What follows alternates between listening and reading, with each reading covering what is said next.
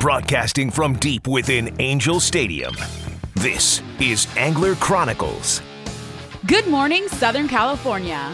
From Joshua Tree at Dutch Harbor, from the Canadian wilderness to the Amazon jungle.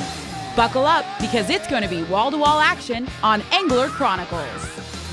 Angler Chronicles is brought to you by Turner's Outdoorsman, California's fishing, hunting, and shooting headquarters since 1971.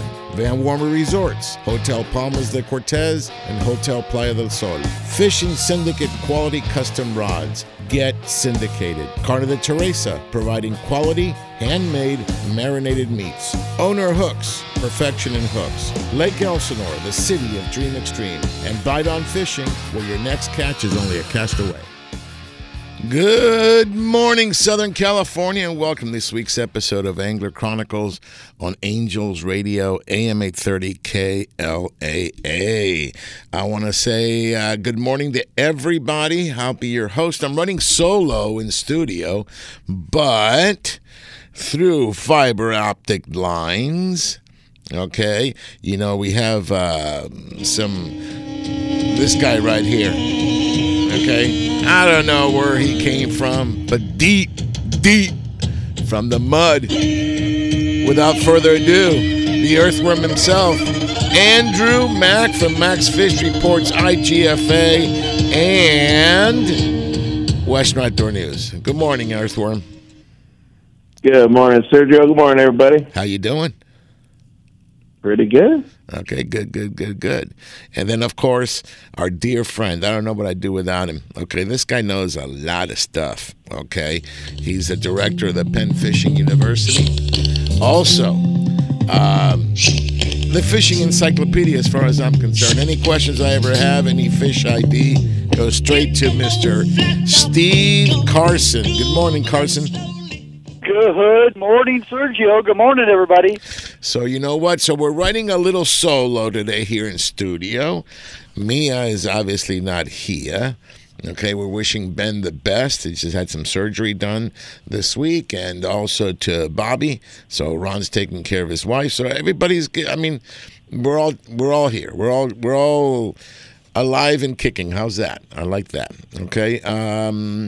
So let's go ahead and start up. I want to talk about a lot of things today, guys.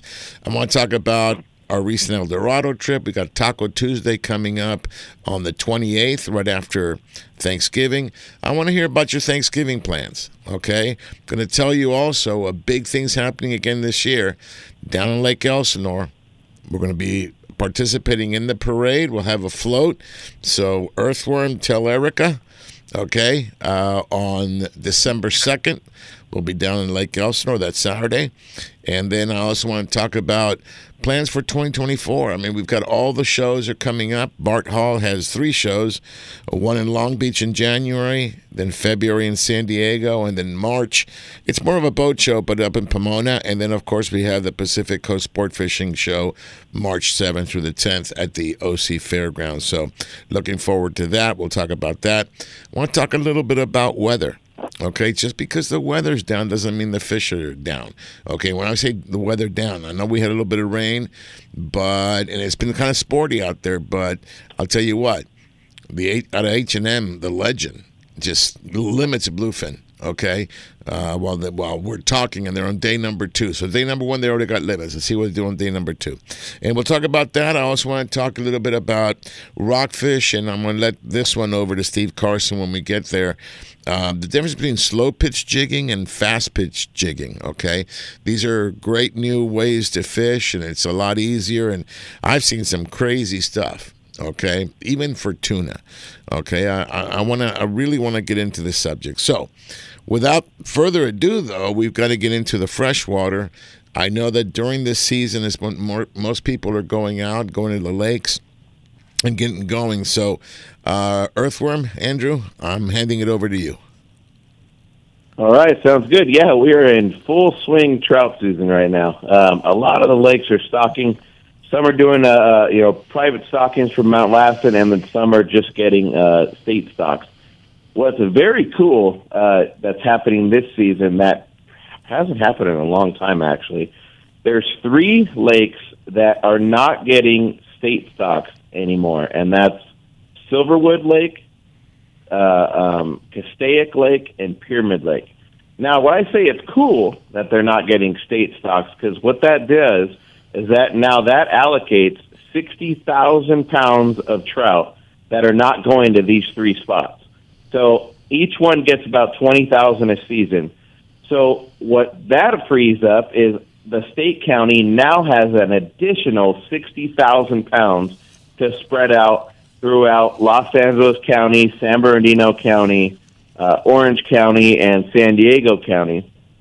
So they'll be able to add more fish throughout the season. So now you're going to start seeing these lakes, like, for instance, you'll start seeing, like Alondra Park or Kenneton Park, or, down in Orange County, like Carr Park, Eisenhower Park. Instead of stocking, 4 times a season, now they're going to stock some places up to 10 times a season. So that's going to have a lot more options, in these counties to fish, these city parks and stuff like that. So that's really awesome stuff. Now, Silverwood, Castaic, and Pyramid, they're on their own program now. So what they're going to be doing is they're going to be stocking from Mount Lassen. Pyramid and Castaic are scheduled to stock early December, which they're gonna get 5,000 pounds per stock, basically until you equal that 20,000 mark. So it's going to be some interesting stuff, because I know they haven't had Mount Lassen at any of those places in a long time. So expect a little bit bigger fish in that 2-pound range. Hard fighters. It's just exciting all the way around. And then, of course, these lakes as well, once they get stocked with a trout, activate something in the water that comes up. I call them little submarines, but the big stripers start coming up, and the guys start coming out with their big swim baits. And, it's kind of this whole process of, you're going to get the trout anglers, and then you're going to get the trophy hunters, which are looking for those, those 10 to 20-pound striper that have been in there, in the lakes and stuff. So really awesome stuff for freshwater. So let's go ahead and go to another lake here. Santa Ana River Lakes, they stocked on Thursday from Mount Lassen with 5,000 pounds of fish. This included, trophies mixed in double digits. Even the smaller ones from that 3 to 8 pounds, that was mixed in as well. And Friday, it was just everything was biting. The entire big lake was biting. Chris's Pond was biting. Lots of limits caught. Lots of people, throwing jigs, either throwing the mini jigs. Some were drop shotting, and then some were soaking bait. But it seemed like a lot of trout were eating very well on Friday, and a lot of guys did good. A lot of limits were caught early. So then next week they're stocking. They have a special schedule next week, for the holiday. But again, they're bringing in trophies. They're bringing in the bigger double digits. So expect to see, fish between 13 and 18 pounds next week going in. So it's going to be crazy over there. Well, let me stop you there. Let me stop you there, okay? Since we're talking about trout, I'm not a trout aficionado, okay? I like the largemouth bass, smallmouth bass, but if I were to go, and I'll open this up to Steve Carson too. If I was going to do some of the local lakes here around Orange County, okay, or Lake Elsinore or wherever, to go fish, versus the Sierra, am I going to be using anything different? Would you fish it different if I'm in a river? In other words, what would be my setups? Yeah, so definitely. So if you're going to head to the Sierras, remember, it's after November 15th. So there are places that are closed, and there are places that change their regulations. So the ones that stayed open, because 2 years ago when they kind of redid a lot of the regulations, so a lot of these places stayed open. But some are now catch and release. Some are barbless, hooks only. Always make sure you check your rigs if you're heading up to the Sierras at this point until fish miss, because a lot of things have changed up there. But as far as down here, basically it's kind of the same kind of thing. I mean, wherever I go places, I always start with the same, I start with the mini jigs and, base my fishing off the day that they stocked and all this stuff, because let's just say if I'm going to fish Santa Ana River Lakes and it's going to be on a Friday, knowing they just stocked Thursday, all those fish are going to be in the closer range. They're going to be able to be reached, from shore, so jigs are going to be effective. Casting, shallower than usual will be effective. Because remember, these fish, they're grown from eggs to, until they're stocked in different, pools and stuff at the hatchery in 3 to 4 feet or less. So, they're not used to these deep water and all this stuff, so they're not going to go straight out to the 20-foot range and all that. So that's definitely something to focus on. Same with, like, these the state stock lakes, like Carbon Canyon, Carr Park, Eisenhower. There's no reason to cast to the middle if you're going, a day or two right after the stock. Mm-hmm. Now, if you base it on, let's say I show up to Santa Ana River Lakes on a Monday, knowing all that pressure, they had, 3 days to swim around. Now my whole process changes. Yes, there will be some fish still shallow, but for the most part, those fish are acclimated. They're going to go to the deeper water, so that way, now you're going to see the guys that are renting boats, they're going to be catching more. The guys on the float tubes are going to be catching more because these fish are now off, the shallows into the deeper stuff. And now you got to go find them. And that's why, you'll see guys, we didn't catch anything all day today. We're on the shore, and then you get a guy on the float tube with a full stringer in a matter of a couple hours. Okay. So on that process, if you would like to jig from shore, I always go with a drop shot because you can throw like a 1/16 or like a 1/8 size, drop shot weight, cast way out there, and then you're, real slow fishing on the bottom, or you want to use the heavier jig instead of a 132, switch to a 1/16. That way you can cast farther, and then of course if you're soaking bait, increase your slider sinker size, in your Carolina ring instead of using like a quarter ounce. I mean, you can even go all the way up to a half ounce. Okay, well, hold on to that, because half ounce. I know I can hear the music in the background. Means we have to go take our first break, and when we come back, I want you to finish that thought, and I'm gonna have Steve Carson jump in with his recommendations on how he would fish them, because I'd love to hear it. I may get a chance to go trout fishing this week, so we'll see it. Anyway, folks, this is Angels Radio, AM 830 KLA. It is Angler Chronicles, and we'll be right back. In my sails, your love never fails or fades. I'll build a boat in the desert place, and when the flood and the water starts to rise, yeah, I'll ride the storm, 'cause I got you by my side. With you in my sails, your love never fails or fades. I'll build a boat, so let it rain. Angels Radio, AM 830.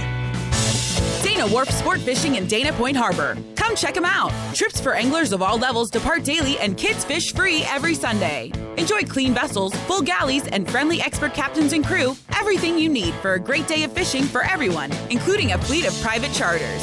The Dana Wharf Kids Club is the coolest club of the sea, featuring free fishing trips, whale-watching adventures, and more. Check them out on the web for daily deals, including the famous Half Price Tuesday. Dana Wharf Sport Fishing, #1 angler's choice since 1971. That's Dana Wharf Sport Fishing and Whale Watching, located at 34675 Golden Lantern in Dana Point. You can contact them by phone at 949-496-5794 or on the web at danawharf.com. Daily adventures, lifelong memories, established 1971. Stay connected and follow them on Facebook and Twitter. Lake Elsinore is the action sports capital of the world, stocked regularly with bass, catfish, crappie, and more. Lake Elsinore is the largest natural freshwater lake in Southern California and the destination for fishing. Whether you're looking for an extreme outdoor experience or a relaxing morning sunrise, start your next adventure in Lake Elsinore and stay at the new, fully renovated campground, Launch Point Recreation Destination and RV Park. Find us online to follow all the action. I can't wait to spend some quality time with my son fishing this year, teaching him about casting, how to choose baits, set the hook, and how to be safe on the water by always wearing a life jacket. Save the ones you love. A message from California State Parks Division of Boating and Waterways. Angels Radio, AM 830.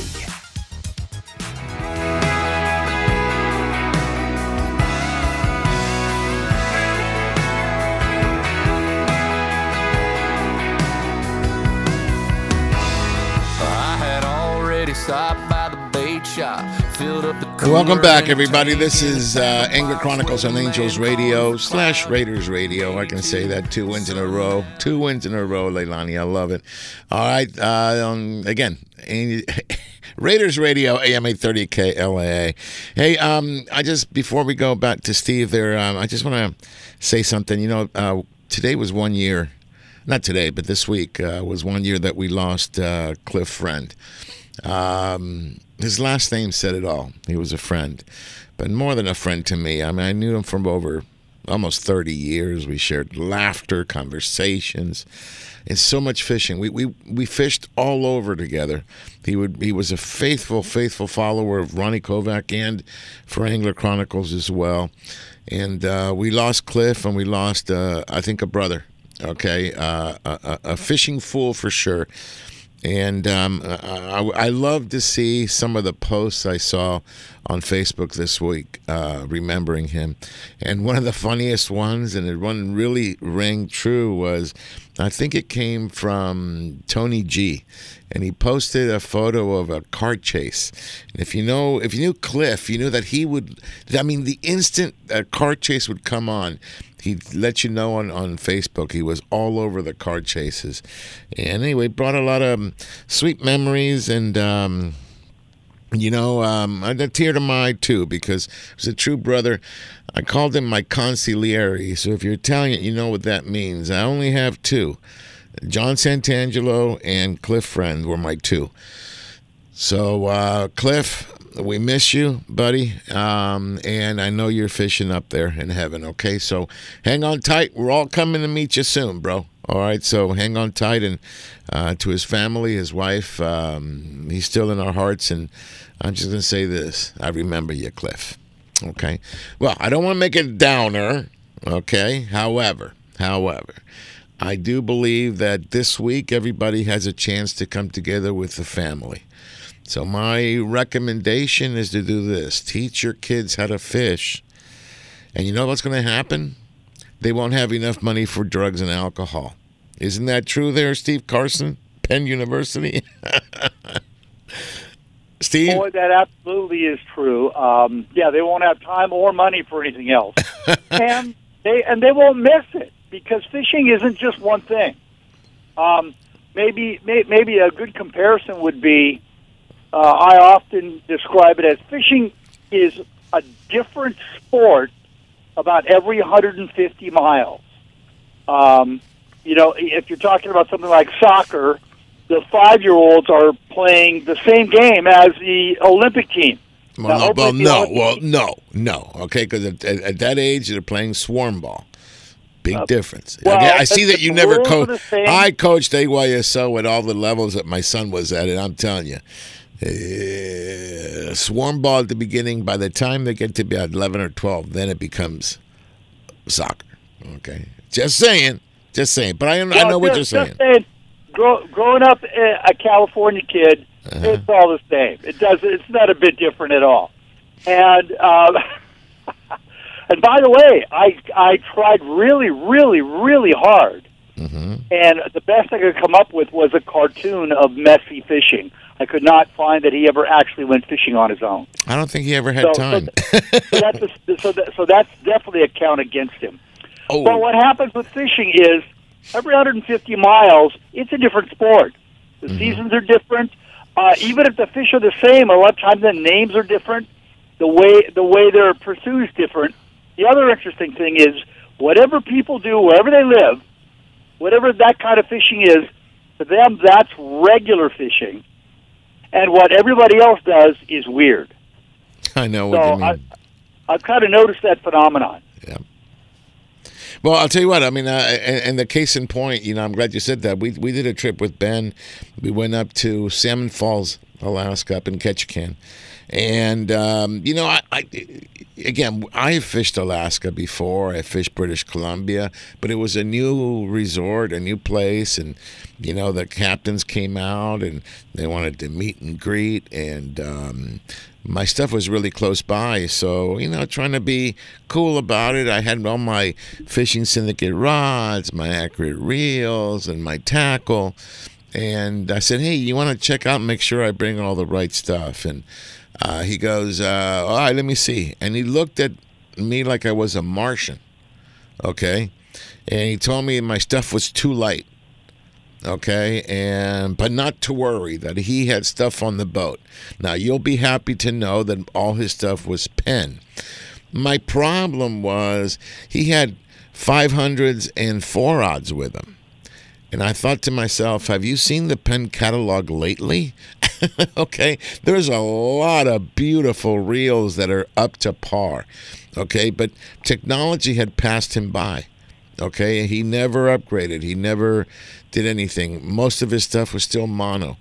And so I don't even want to tell you when he saw a hookup bait. Okay, and he says, well, you're not going to catch anything with those. You might as well leave them in your room. Well, Ben and I just smiled at each other, and we went the next day, and I cast it out.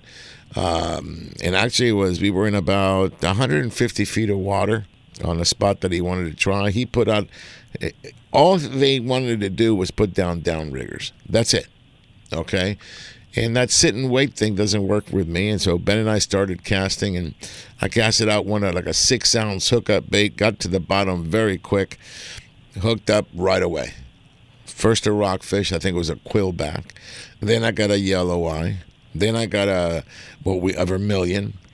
And then in every fish, he goes, oh, yeah, that's good for rockfish, but you won't catch any lingcod on them. Guess what? I caught a lingcod. And he goes, oh, you won't catch a halibut. No, I caught a halibut. So you know what he said at the end of the trip? Where do I get those? I hooked him up on the website, and he's been a recipient ever since. But you're right. But just because the fishing is different up and down the coast, would you agree, Carson, that the type of fish, you can fish them pretty much the same way? Well, I think what you'll find is around the world, fish fit their environment. So if it's deep, if it's shallow, if the local bait is, big or small, et cetera, et cetera, et cetera, there's an old saying, form follows function. The fish are going to become what they need to be in their environment, and if they are surface feeding, if they're mid-level feeding, if they're bottom feeding, whatever it may be, if you can catch them anywhere in your home water and you get somewhere far, far away and there's some exotic species, but it fits that same spot in the environment, chances are what you do will still work. Okay, because when I think rockfish, and that's a staple that we have here in Southern California, and it goes all the way up to British Columbia, Alaska, a dropper loop will work.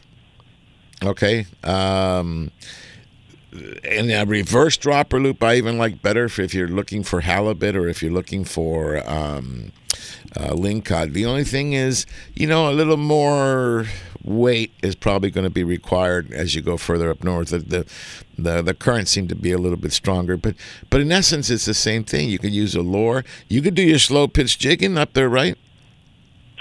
Holy moly, does slow pitch jigging work on cold water species? I think one of the biggest problems might be because the laws change quickly on salmon in BC and as well as Alaska. Not to mention, California, Oregon, and Washington. Every one of them has got all kinds of restrictive rules on salmon. You start doing slow pitch jigging, you're going to catch a potload of all the various salmon species, and not to mention lingcod and every rockfish. And I think it was, I don't know, is it I'm not sure what it's indicative of, but the first two rockfish species that you mentioned are not legal in California. Correct, but they are up. Well, yellow eye, I think you can have one a year up in Alaska, and you got to be careful because Alaska's now been divided in zones. So Ketchikan is different than, say, Sitka, okay? And so you just got to be aware. The nice thing is all your guides will. But I would pay money to see some of these old-time captains see you show up with your slow pitch jig. You imagine when they see your rod, they're going to laugh, and then you're going to show them. And that's what I'm thinking. The one thing I want to tell people is this. If you're comfortable with something and it works, chances are it'll probably work up there. Now, My recommendation, however, when you get there, see how they fish. The reason I say that, because that's their area. They know. Okay, they know. It's like when you get on one of these party boats and you go in a day and a half, and the captain comes out and says, "Hey guys, use this, use that." Well, the reason he knows, he's been fishing it, every single day, so he knows what's working. So take what they tell you with a grain of salt, but don't be afraid to try your own techniques. A lot of times when you're comfortable with something, it makes it easier. It makes it easier to catch fish. I think that. When you're Steve, when you're confident, it changes everything. Oh, PFA. That's 50% of any fishing day or any fishing trip. If you don't think it's going to work, there's a good chance it won't work. Right. So anyway, it's all that. All right. So let me bring you back to the freshwater. I want to go ahead and close up the freshwater thing. We talked about some of the techniques that Andrew would use. Carson, what were some of the techniques that you would use? And I'm going to separate it here. I don't think we talked very heavily about Sierras. So let's talk about some of these Orange County, LA County, San Bernardino County, all the Southern California lakes, okay? If you had to go to some of these lakes that are stocked, Lake Elsinore being a little bit different in the sense it's the only real lake in Southern California. Oh, there comes the music. But let's do this. When we come back, Steve, attack that. Okay, how would you fish some of these lakes? Okay, all right, folks. You're listening to Angels Radio, AM 830 KLA. This is Angler Chronicles, and I'm going to go ahead and dedicate this show to our dear friend, Cliff Friend, who's, I'm sure, looking down, smiling, and wishing I was fishing. All right, I'll be right back. Till I lay my head, oh, I will sing of the goodness of God. 'Cause all my life you have been faithful, and all my life you have been so Angels Radio, AM 830. Ron, these sunglasses are nice. Yes, Sergio. Inferno USA Eyewear, they are great. They were created 8 years ago to provide a far superior product with an unbeatable lifetime warranty. You like the burns.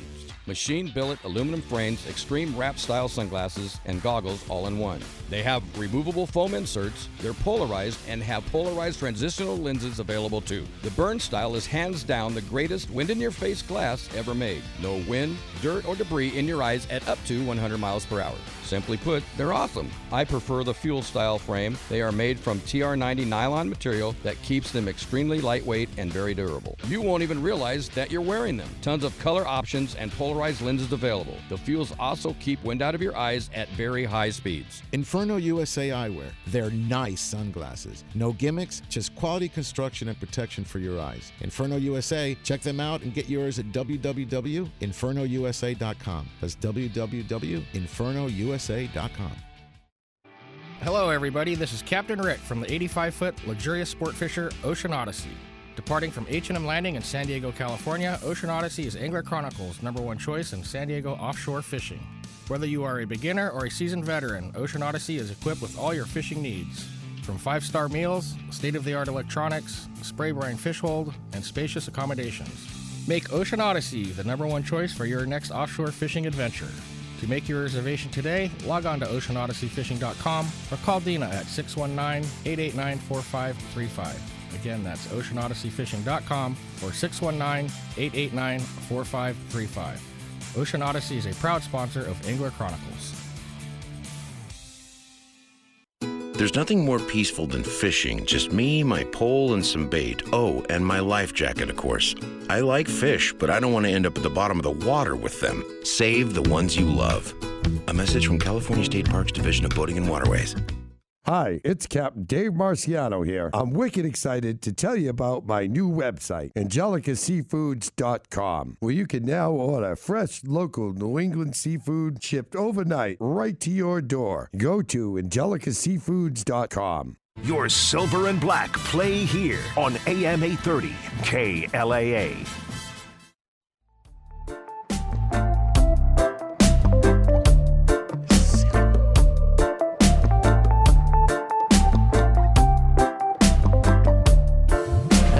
Welcome back, everybody. I was just smiling here with Leilani because this is Raiders Radio, AM 830 KLAA. Leilani, we got 2 wins in a row. And the reason I'm so happy, we fired everybody. It was amazing last week. I actually went to the game. Oh, you went to the game? Oh, my. I wish I would have been with you there. I'll tell you what. I mean, that interception at the end by Spillane, that just – I was a little worried. I was actually on a boat. We were watching it on a boat, and we were on the Eldorado, and we had some signal. It was coming and going, but, boy, I got to see the ending. The last 2 minutes were really really rough. But you know what? Remember what Al Davis said? Just win, baby. Just win. Nobody remembers the score. You just remember who won, and that's a big thing. If we get out of the season 500, I'm happy. Oh, most definitely. Okay, and we're there right now. I can't believe we're sitting in second place. Anyway, that's just some Raider talk between Leilani and myself. But let me get back to what we're doing here. This is Angler Chronicles, and we talk about fishing. And what I want to do is just let's just go ahead and finish up with the freshwater. Okay, I think, was it Steve? You were going to tell us a little bit about fishing local lakes. Well, for one thing, you got to remember that Elsinore does not stock trout, so that'd be a little bit different. Right. But on all the trout lakes, Andrew really hit on on the big things. I think he mentioned it once. He didn't emphasize. Are you sitting down, Sergio? Yeah. You got your headphones on? Got my headphones on. Used 2-pound test line. Mm-hmm. Okay, not a suggestion. It's a requirement. Okay, you say 2-pound test. Do you say fluorocarbon or monofilament? Does not have to be fluorocarbon. It shouldn't be any of the fluorescent colors. Shouldn't be fluorescent green or fluorescent yellow or any of those. Should be basically clear. If you prefer, like a neutral smoke color or a neutral green color, that's okay. But nothing bright. But clear is really fine. And like I say, Andrew went over a lot of the different techniques. I would add one thing, because he did talk about how the planted trout for all their lives are in some sort of a tank that's maybe 3 feet deep or 4 feet deep or whatever it may be. So for the first couple of days that they're in the lake, that's where they're going to stay because that's what they're used to. Mm-hmm. If you can figure that out, what level the freshly stocked trout are holding at, let's just pretend and say it's 4 feet, okay, for argument's sake. You take that little mini jig, and every day is going to be a little bit different color, et cetera, et cetera. There's going to be that, but use a small bobber at that level, so that when you cast that mini jig out, the bobber basically suspends the little mini jig. Make sure you don't use a bobber big enough to keep it floating, right in front of their face. So even if they're not really aggressive and not really chasing, if it's just sort of sitting there in their face, kind of maybe gently going up and down with the chop on the surface, and if you maybe add a good scent, et cetera, you're going to get bit a lot of times when other people are not. But yeah, Andrew really hit on a big thing, which was once they're dispersed a little bit, fishing the drop shot from shore. That's going to be key.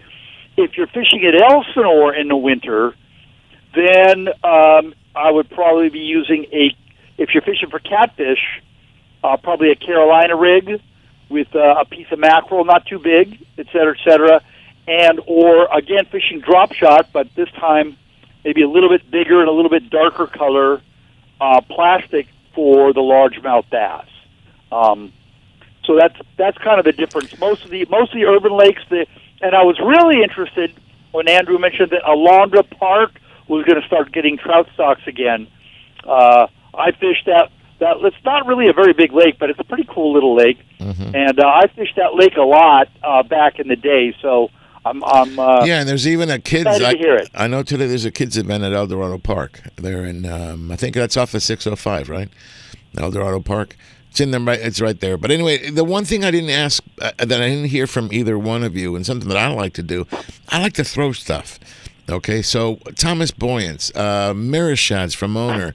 I grew up at Irvine Lake, Steve. That's where I did most of my trout fishing. Actually, yeah, except Argentina. But the trout in the U.S. was all pretty much 100% there. And I could take a pink or a gold and red Mirashad and cast out or even troll as a slow speed and just nail one fish after the other. Okay, Thomas Boyance. Think about when we went to Fin and Feather. Okay, what do you guys say about that? Well, for one thing, you can cast quite a bit further with the mini iron like that. And one other thing I would like to add regarding urban trout. Sometimes if you fish in the Sierras and streams, it can be a problem. But when you're fishing urban trout or any of the Sierra lakes, the rods are too short. True that when you have freshly stocked fish that are swimming near the shoreline, you don't have to cast very far. But sometimes you do. And I would say minimum of a 7.5 foot rod. 8 foot's kind of more standard. And I have one trout rod. I don't use it a whole lot, but when you need it, you need it. That's 9 feet long. Wow! And they're not heavy. They're very, very light. A 9 foot ultralight trout rod that's rated 1 to 6 or 2 to 8. Even a modest-sized trout is going to double it over, but you know what? That's the fun of it. That's why you go. Well, let me ask Andrew. Andrew, the rods that we got from Fishing Syndicate, I think they're called the Featherlight. How big are those?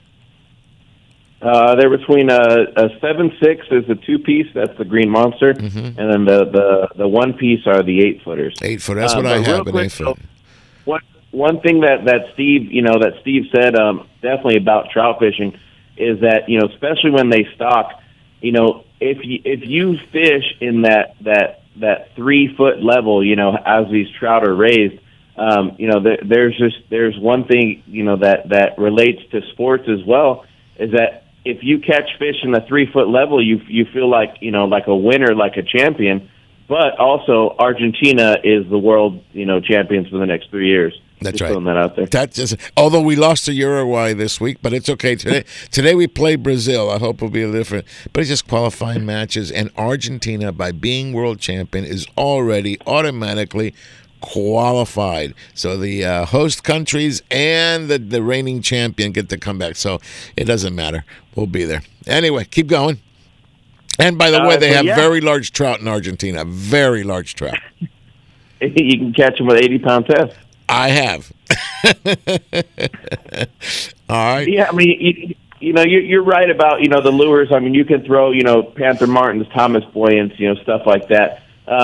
One thing to always remember though, when you're throwing it at let's say the bigger lakes, especially right now in early November, a lot of times all that vegetation, everything is because the water's getting colder. It's starting to die off. It's starting to float. So every time you cast, or let's say you're trolling one of those lures, make sure every few minutes you reel it in, and make sure you check it that it doesn't have any vegetation on there, different things like that. Because a lot of times, this transition with these lakes, you're starting to pick up a lot of that stuff, especially with the heavier lures that are dragging. Well, that applies to salt water too. Anytime you cast out and you get something on your hook or on your lure, it doesn't swim right, doesn't look right, and you're just not going to get bit. I like to, coming into the harbors and stuff like that, you've seen me, I like to throw in a crankbait out there, okay? And we troll it in just really slow. You'll nail spotties and sand bass, calico bass, but you'll get some of that eelgrass. The minute you get some of that eelgrass, it's done. Okay, now you can tell the way it vibrates if it's got something on, but absolutely make sure it's nice and clean. Okay, very nice and clean.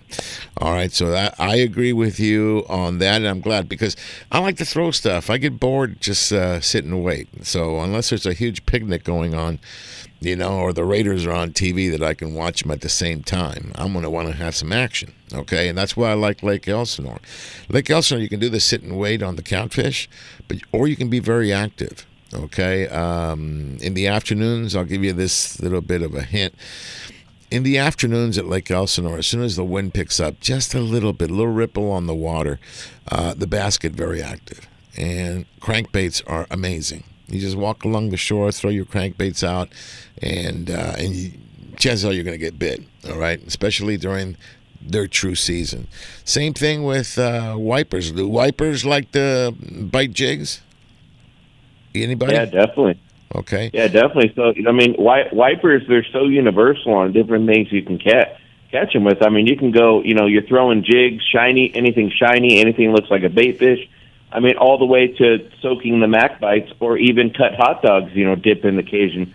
Anglers are catching them in basically every style or every bait that they're using, which makes the wipers so fun to catch. But what's cool about Lake Elsinore is if you if you had to pick one thing to use and fish the entire lake with and catch pretty much every species in there, show up with mac bites. And we've seen it for years. I've caught bass. I've caught bass on that stuff. Mm-hmm. Yeah, like bass, wipers, carp, and catfish, all on the same bait. Okay, here's another question for either one of you. Scents. I know a lot of lakes you can't use scents. Hooks, barbed hooks versus barbless hooks. What should I look for? What should I look out for? Carson, you want to take that one? Well, yeah, scent is almost always very, very helpful. Not necessarily that you're giving the fish a flavor that they like, although sometimes you are. Mainly, what you're doing is you're covering up the human scent. And you don't take this personally, Sergio, but from a fish's point of view, you stink. I agree with you. That's why I always say when you get on a party boat, go to the bait tank, grab a sardine or an anchovy, crush it in your hands, use it as soap, and then pick your bait. You're absolutely right. You're absolutely right. So now, and some lures, a lot of plastics, not necessarily a lot of hard baits, but a lot of plastics like power baits and especially gulp baits have got a pretty strong scent to them. So you don't necessarily have to add anything extra, but you touched on it briefly, and I'm not sure there's a lot of lakes, but there are a fair number of streams where you are not allowed to use any kind of scented bait, whether it's pre-scented or whether you spray some or dip some on there, that are primarily wild trout areas where, maybe you're not even allowed to keep anything. You have to throw everything back. So you are not allowed to use scented baits because the fish will tend to literally swallow them. In an area where you're fishing and you're going to keep them, that's a good thing. But yes, definitely be aware of your local regulations, because the warden will literally, grab your line and sniff your lure, and if it's scented, you're busted. All right, so I took everything you both have said in the last 45 minutes, and I'm making some notes, so I'll definitely have that in my bag when I go fishing. I'm actually going to go up north. I'm going up to Sacramento. I'm going to go see my folks for the Thanksgiving holiday here, and my brother-in-law says we're going to fish the Sacramento River, hopefully get some salmon. I don't know if it's time or not for them, but we're going to go try. And then Folsom Lake is there. We'll see what that looks like these days. So I don't know. I'm going to go check it out. Okay, plus there's a couple of golf courses that I went there at night. It'd probably be okay, ninja style. All right, everybody, hang on tight. When we come back, get your bail money ready. That's it. Well, my parents live in an area that's has private golf course in it, so I may get away with it. All right, anyway, just hang on tight, everybody. This is Raiders Radio, AM 830 KLA. This is Angler Chronicles, and we'll be right back. 'Cause I took this walk you're walking now, boy, I've been in your shoes. Well, you can't hold back the hands of time, it's just something you've got to do. So dry your eyes, I understand, just just what you're going through. 'Cause I took this same walk with my own man. Your Silver and Black play here on AM 830 KLAA. Hi, everybody. This is Danny Jackson, producer of award-winning Angler Chronicles Television. The very best in sport fishing action is Angler Chronicles TV, seen weekly on Valley Sports West. Each week, Sergio and crew take you on an action-packed fishing expedition from Baja to Alaska and throughout the Southland. Angler Chronicles Television airs 5 times weekly starting at 8:30 Sunday mornings on Valley Sports West. Visit anglerchronicles.com for details. The original hookup baits are the most versatile and effective artificial baits to hit the water. With sizes from 132 to 4 ounces in 12 fish-catching colors, this pattern design uses only the highest quality of materials, owner hooks, and are proud to be built in the USA. The original hookup baits have made it easier to match the hatch when chasing that fish of a lifetime. Go to hookupbaits.com or participating tackle shops to get yours today. Remember, don't blink on the sink, and practice catch, photograph, and release. Attention anglers, Angler Chronicles chooses Fishing Syndicate, custom quality rods, the manufacturers of the latest in fishing rods, the perfect combination and blends of high-end graphite and glass fibers that make the lightest, most sensitive, and powerful rods available on the market. See what the buzz is all about and get syndicated. Fishing Syndicate, the rod choice of the Angler Chronicle crew and other industry experts and leaders. Check them out at fishingsyndicate.com and see why they're the chosen rod of the AC crew. Light, sensitive, powerful, FS style. Fishing Syndicate, a proud sponsor of Angler Chronicles. Raiders football lives here on AM 830 KLAA.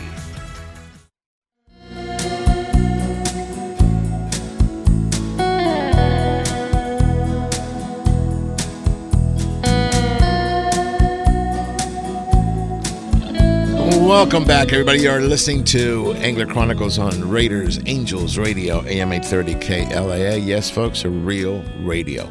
But let me just say this. If you have an opportunity, or if you're listening through your laptop, which most of us do, I don't know that I own just an AM radio. I know I have got one in a kit for earthquake or emergencies, but other than that, I don't. So you listen through the radio, through your laptop, and while you're there, get on Facebook, go to Friends of Angler Chronicles. Some great stuff going on right now. Steve, whatever the subject is, will post something. In fact, I want to thank you for putting Messi holding up the World Cup.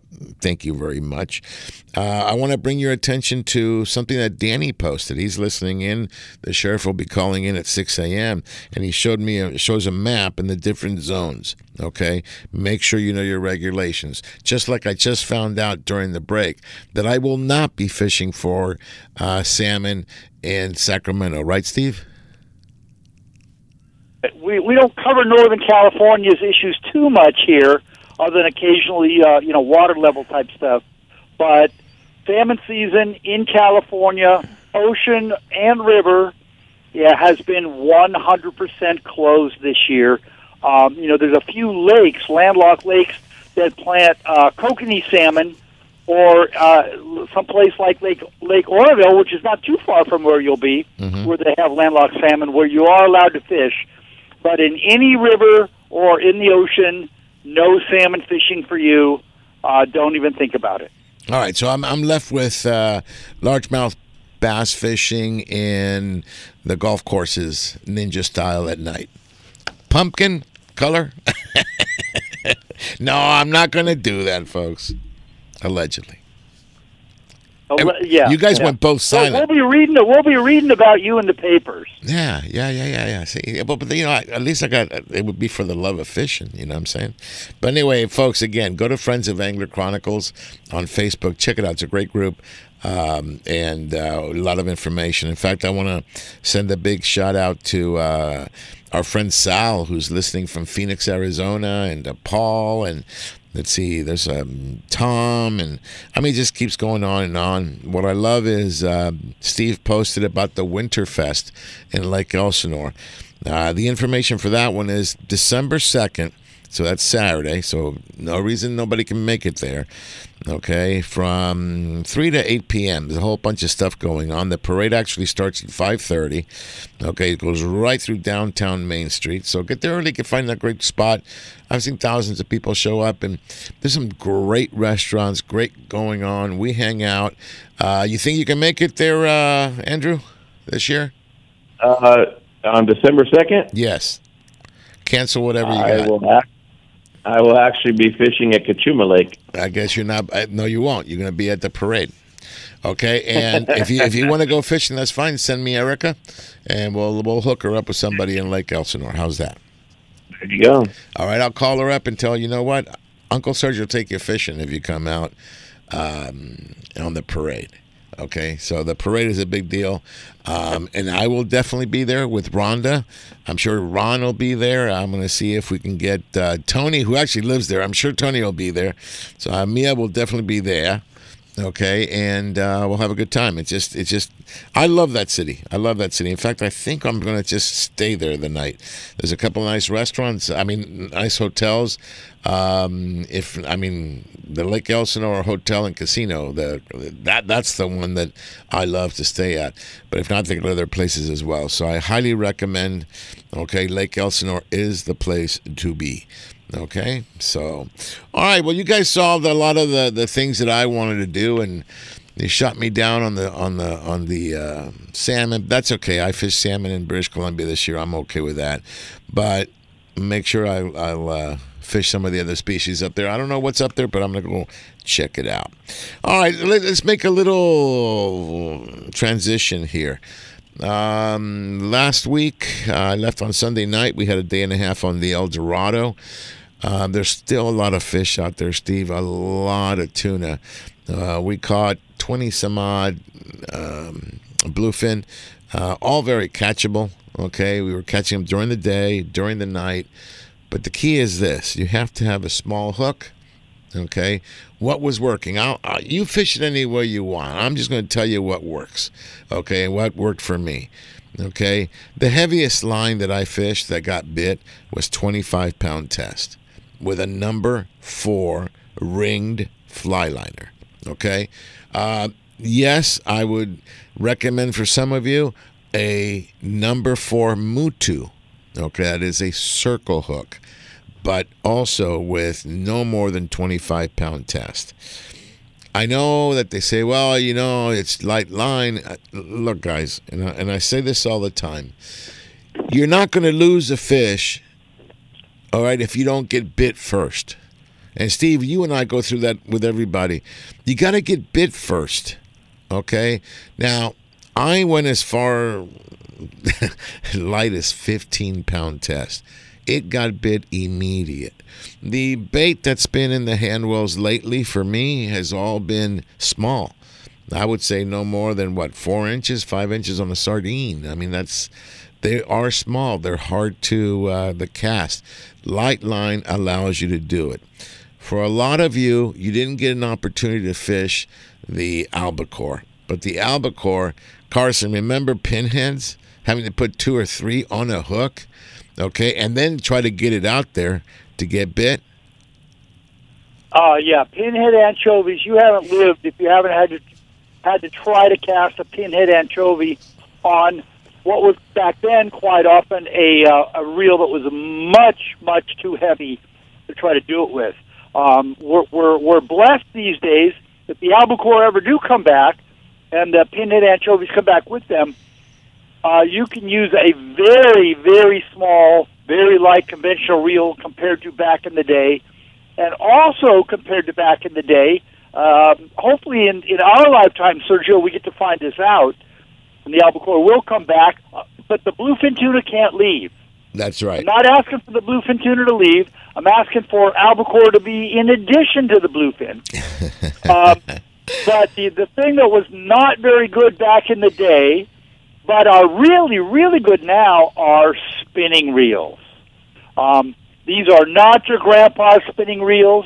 There's some of them are pretty expensive, but the nice thing is with a spinning reel, everybody is magically an expert caster. Well, I'll tell you something. I mean, I was using that 15-pound test on my bass rod. Okay, but you know what? On the Penn Fathom. Okay, the Penn Fathom you recommended, the low profile, it was just simply amazing. Okay, I actually went down. Okay, so this is what I've done, and I tried it and it worked pretty good. I went down in braided line size to 30. Okay, on my Accurate 300s and on the Penn Fathom. And that's going to be the same for all my bait casts. I'm going back down to 30. The reason is I get a lot more line in. In fact, I got 350 yards on the 300. Okay, that's a lot. Okay, so, I can hear the phone. Danny's coming in. All right, so I did that, and you get bit, and I'm going to tell you, and everybody just hang on tight because something's coming next year. There's a brand new E-Glass rod coming. I've been very fortunate to try from Fishing Syndicate. Carson, it's a whip, okay? And at the same time, when you get bit, it reminds me of the days of old where all we had was 100% glass. You guys are going to understand that you need a whippy tip to cast a very small bait. It's very difficult to do, and all you need is 10, 15 feet, really 20 feet, just enough so that the boat does the rest, because you're probably drifting, so the boat will do the rest. But you've got to get it out there, and it requires light line, small hooks, everything to get bit. And that was the story on the Eldorado. A lot of people hung on there with 30 and 40-pound test. And you know what? They goes, well, I want to make sure I don't lose it. Well, you know what they did? They said they stood at the rail the entire trip, never got bit. At least, people get bit, they fight it for a little bit, and if the line breaks, so what? It's just a fish. But at the end of the day, you're not going to lose a fish until what, Steve? You get bit, right? Exactly. And it kind of goes back to something we were talking about in the earlier segment. When we're talking about trout, not bluefin tuna, but when you're talking about trout, using 2-pound test line. People are terrified of it. Mm-hmm. Oh my God, what happens if my line breaks? Well, actually, if you tied your knot properly and the line is fresh and you checked your guides and your drag is set right, it won't break unless somehow you hook a fish that's so big it takes all the line off your reel. Mm-hmm. That's another thing, and this happens both with trout and with tuna.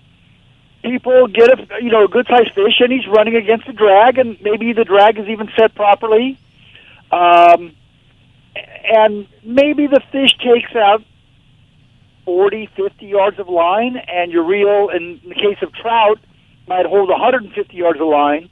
In the case of tuna, your reel might hold 400 yards of line. But the fish takes out 50 yards, and people panic. Oh, no, I can't let them do that. And they crank down on the drag, or they thumb the spool, or they do some other thing like that, and boom, the line breaks. Yeah. Well, hold on to that thought, because I got to go to a break. But you're absolutely right. You can't get bit on. You're not going to lose a fish until you get bit. All right, everybody, hang on tight. You're listening to Angels/Raiders Radio, AM 830 KLAA. This is Angler Chronicles. When we come back, we're going to add Danny Jackson, the sheriff, to the conversation, and we'll go from there. All right, we got a lot of new stuff going on Bally Sports West. We'll be right back. Welcome back to hour number 2 with more fishing, more hunting, and more adventures on Angler Chronicles.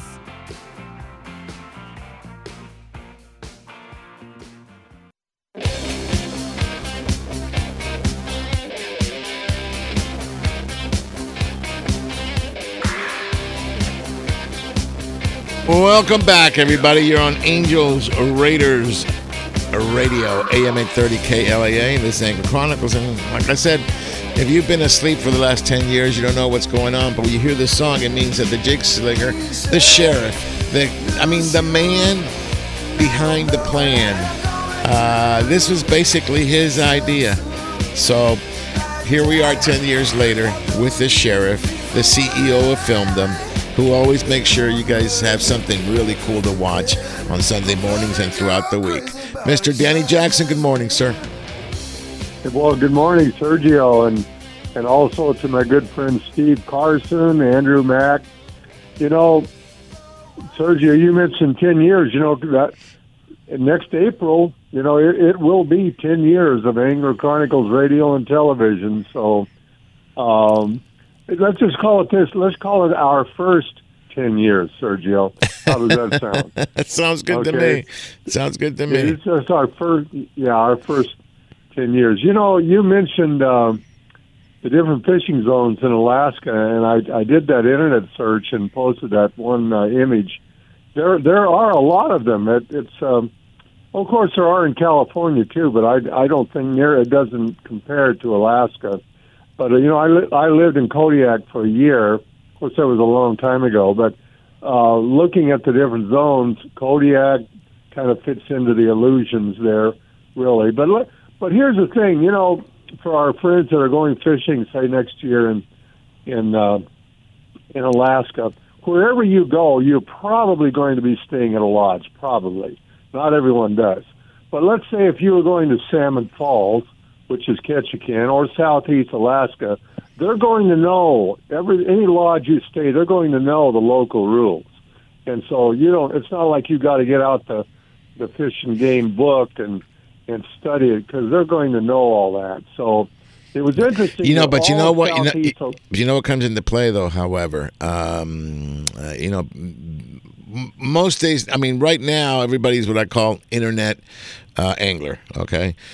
And if you want to make sure you're catching what you want to catch, you want to target, you better make sure you know where you can catch them, and that's the weird thing. And they have these slot limits, and you can catch this and you can't catch that. And it's really confusing, to be honest with you. So before you go, check out your zones. If you want to concentrate on halibut, go where the halibut are. Go where you can catch them. They're everywhere, but it's where you can keep them, where you can catch them. They got slot limits and quality limits and link count limits, and that's why I think it's important. When I got to Salmon Falls, I thought it was all the same, and they were letting us know that no, depending on the zone, it's where is what you can keep. So very important. Make sure you check the regulations. I love the way you put the map. Everything is divided there carefully.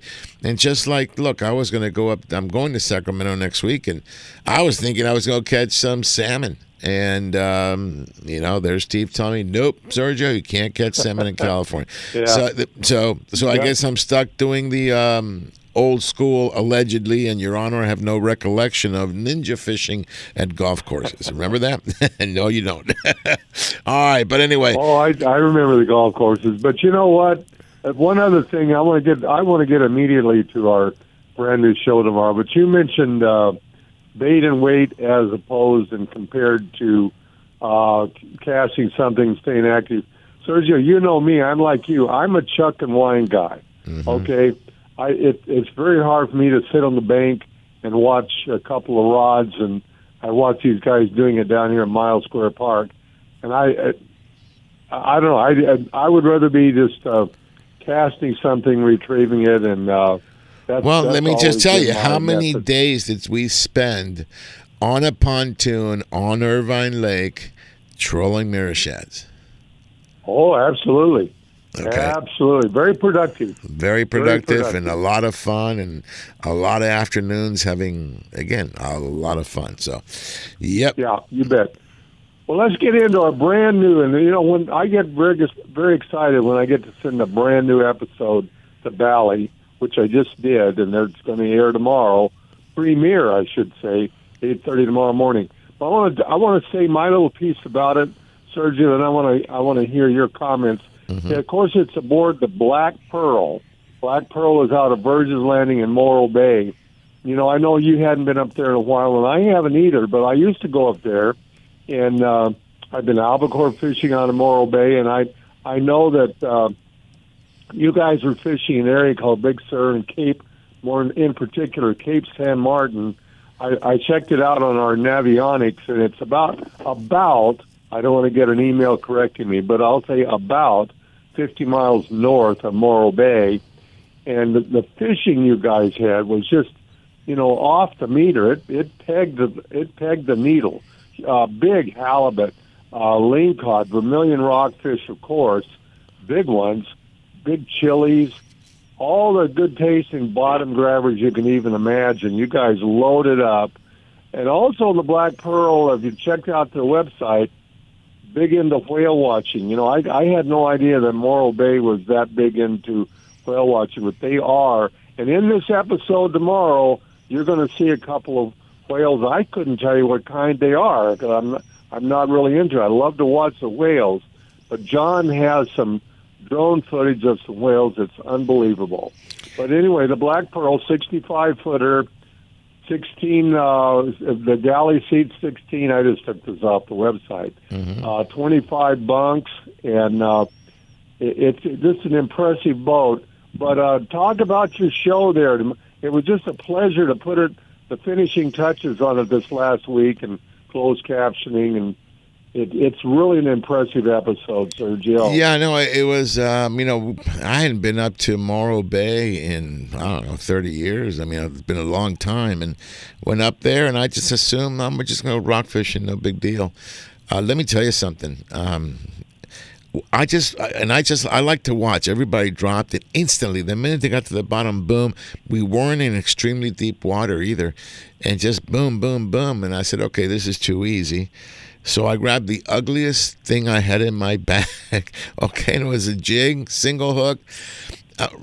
I never made it to the bottom. This is a 12-ounce jig, never hit the bottom. It would get stopped. It reminded me of Carson of fishing bluefin at night. You know, you drop your knife jig and it just stops. It was the same thing. And I'm talking not only Boccaccio, those are the more common ones you'll catch on a jig like that, but I got vermilion, okay, and I caught the absolute biggest octopus I had ever seen, and it was red. It was really cool looking, a red one. And I was bringing it up, and it felt like I was almost on a rock. And the deckhand comes over. He goes, "Oh, let me see that." And Danny, he was using you see how I said this? Your electric reel with my batteries. So he was using that, and he was testing him, and it came up. I just thought it was a big fish. And there it is, this huge octopus. It's kind of cool. Obviously, it was released, folks. But, it was great. I mean, it was limits of fish, limits of everything. We had, in fact, we had 2 halibut, I would say upper 20s, mid-30s. What would you call those, Jackson? We didn't weigh them. Yeah, easily. Yeah, a couple of those big halibut as well, and it was just simply a pleasure. The one thing that really stood out for me on the Black Pearl was the food, okay? This is not your regular hamburger joint on a boat, okay? I mean, she had pulled pork and baked beans. We had clam chowder from the restaurant right next door. In fact, I believe the owner says a few words for you.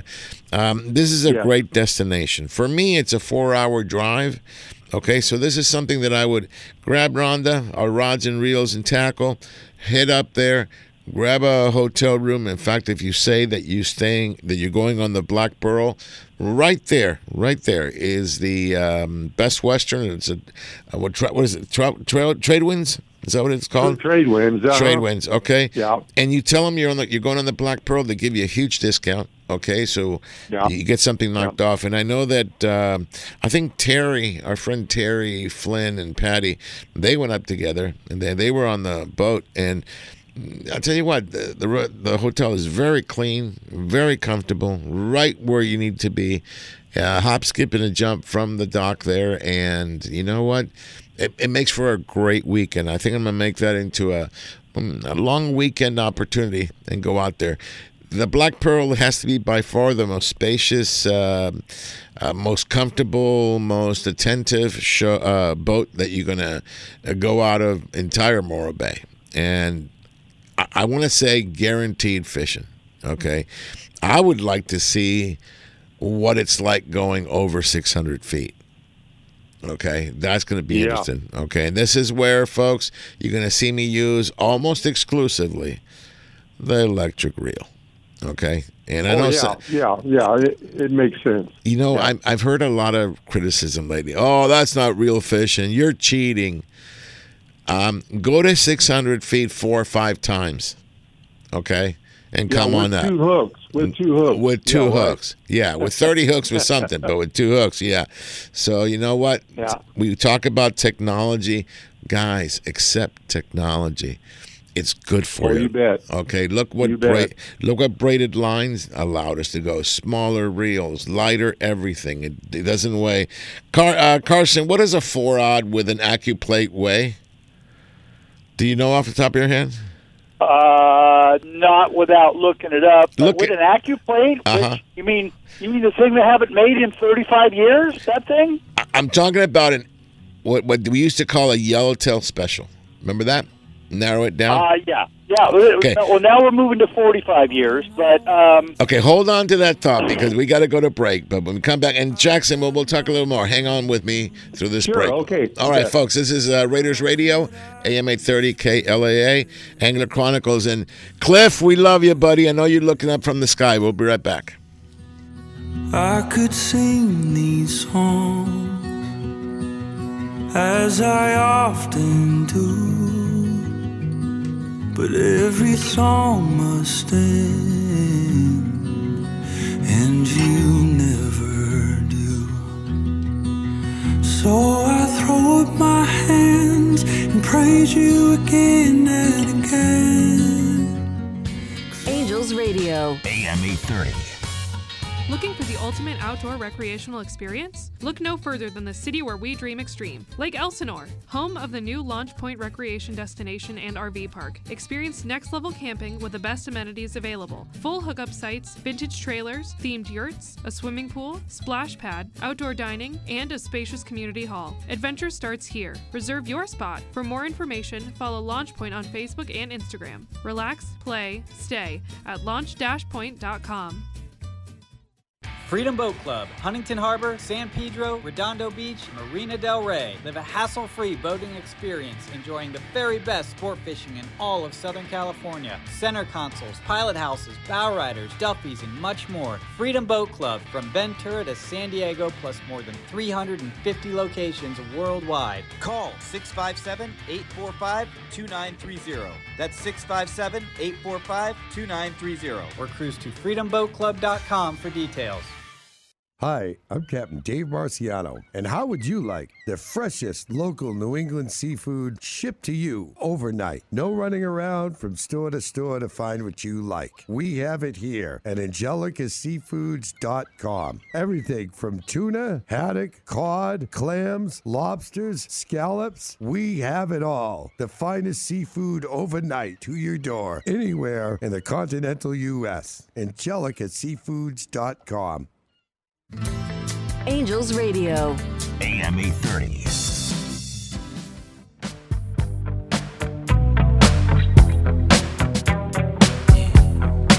This right here, tell me what goes out to everyone that has lost someone that they truly love. Come on, check it out. Seems like yesterday. Welcome back, everybody. You're on Raiders Radio, AM 830 KLAA, and this is Angler Chronicles. And then we went to break. We were talking to Danny Jackson about this brand new episode we have coming up on the Black Pearl. Danny, it really brings out a lot of memories of what fishing used to be like. Okay, you'll see these fish. Most of the time, I think we were right around 200 feet, a little bit over, a little bit under. But the quality of the fish. And there's areas that the Black Pearl and only the Black Pearl gets to fish, okay, because there isn't any other party boats up there. I mean, if you have a private boat, I guess you'd go out there, but if not, no. So, I mean, the grounds are just absolutely teeming with fish. We were making some live squid at night. That made a big difference, but even with a sardine or a cut squid, it was fine. And a jig is the way to go. And an electric reel, even better. So, Carson, is there electric reels at Penn? Yeah, but they're big. Okay, they're big, yeah. They're bigger than the category that you're talking about. Okay, so I would recommend. Danny did all the homework. You went with a Daiwa Tenacom 500. Okay, the retails around $500, $600 bucks. Some batteries. A pair of batteries will cost you about another $120, $130. You can get 4 hours, 8 hours. I have them all, and comes with the biggest thing is where you're going to stick the battery. The battery you can put directly to the reel. That's okay, but it makes the reel kind of heavy. Okay, so it comes with a cable, and I just use one of those Velcro ties, and I either attach it to the butt or to the or forward into the handle, and it all depends. If you're going to put your rod away on the side of the boat, where you put your rod rock there, no problem. If you have a box like I have an SKB box that has the round metal rod holders, well, then I put it on the top so that I can put my rod there. So it all depends what you're comfortable with. Okay, it makes the rod a little bit butt heavy if you put it in the back, a little more even if you pull it forward with that short cable. But highly recommended. It's the wave of the future. We're talking rock fishing. Okay, now Sergio, yeah, if I may interject this regarding the Tenacom. For those purists, okay, that's got a grind, you press one button on the Tenacom, and all of a sudden, guess what? It's about a 400 or 500 size reel. It's a bait caster, and it works just fine. If you want to grind for a while, you can grind all the way up if you want to. But then when you want to, you press a button, and it'll bring it up for you. And I'm sold on it. Of course, I'm getting up in the years, but I think even if I was a lot younger, I know I would still be wanting to use an electric reel for that 500 or 600 foot of fishing. It to me, it just makes a lot of sense. And let's see, I was going to say one more thing about Morro Bay. Kathy and I have vacationed up there a couple of times. Morro Bay is this quaint little town. With, of course, the famous Morro Rock right out in front. It's just a beautiful place. Lots of good seafood restaurants if you're into seafood, and every other kind of restaurant. But it's just a nice place to vacation. This Black Pearl episode, Sergio, I'm so happy with it. John, the dronage, he's got a drone shot coming right over Morro Rock, and then looking down at the bay in the town. That I've never seen anything like it. So I'm sure everyone in Morro Bay is going to love this episode, and everybody that watches is going to love it and learn something more about Morro Bay, the Black Pearl, Cape San Martin. You had your big octopus. That's in the episode. Biggest one I've ever seen too, Sergio. Mm-hmm. That was amazing. But anyway, before I forget, well, first of all, staying on the Black Pearl, 8:30 tomorrow morning, Valley Sports West. Again tomorrow morning, 10:30 on SoCal HD. So it'll air twice tomorrow morning and then 5 times during the week totally. But I do want to mention, it's still November, the Freedom Boat Club, okay? All month, they have what they call the Black November, the local franchise here in Huntington Harbor, which includes, of course, San Pedro, Marina del Rey, and Redondo Beach. 50% off. Now, their ad is in the episode tomorrow, their 30-second ad, which will give you the phone number and contact information. I just wanted to remind people you can save thousands of dollars right now at Freedom Boat Club. So anyway, with that, Sergio, Steve, and Andrew, Sergio, I'll see you, I hope, at 7:30, Miles Square Golf Course Coffee Shop in Fountain Valley, Warner and Ward. So we'll look forward to that, Sergio, my good friend. Oh, yeah, we'll be there for breakfast. In fact, anybody that'd like to join us, Miles Square Park in Fountain Valley, we'll be at the Golf Course Cafe. All right, so just go up to the golf course and come join us. We usually get about 10, 15 people there, and it's really nice. So even if it's raining, we're indoors. It'll be nice, and you'll be warm. Danny Jackson, I will see you in about an hour. How's that? That sounds good, Sergio. All right, Steve, my you brother. have a good weekend too there, buddy. All right. You too. See you guys. Danny. Okay. Excellent. Bye-bye. Well, I'm looking here, and Steve Carson, you put a picture of the rock. I like that. Okay, so it's truly an amazing sight. If you've never seen it, it's worth the drive up the coast just to see the rock. Right. And and the fishing, as you mentioned, is great. It sure is. I'm actually going to put a picture of the rock behind me. How's that? Okay, that one's for you, Steve. I'm answering your post with a picture of that because it really got my attention. And you're going to see this rock like you've never seen it before from the air. We flew the drone over it. It really was a cool thing. So we got that coming up. In fact, I was talking about some of the we're talking about rockfish, right? So, Carson, I think it'd be a perfect place for you to interject here the slow pitch jig. Okay, technique. I know you posted a whole bunch of stuff on social media. Again, go to Friends of Angler Chronicles. They'll hook you up there, and you can see Steve. This is light gear, isn't it? It's very light gear, and funny, the theme that we started on all the way at the beginning of the show with Andrew talking about trout and 2-pound test line, and you talking about bluefin tuna with 15-pound test line. People are afraid. They remember, either they did or their dad or their grandpa told them about the bad old days of rock cod fishing, where you did have 20 or even 30 hooks and a 5-pound sash weight and a big old giant Penn 90 Senator with a big bicycle handle on it. Although they finally have now legalized the deep water again, they did not change the hook regulations. Mm-hmm. You can still only have two hooks. But the trick to the whole thing, the magic trick to all this, is light braid. And again, people remember 80-pound test Dacron as being the norm, and a lot of people, that have their tuna gear that they use in the summer, it has 50 or even 65-pound braid on it. People don't necessarily want to change. They want to try to use that. But the trick to the slow pitch jigging is light braid. You'll see that one picture of me with the somebody else was using a battery-powered electric reel right behind me. You can hold on, because I wanted to. I believe I have that Fathom that you have in your hand, don't you?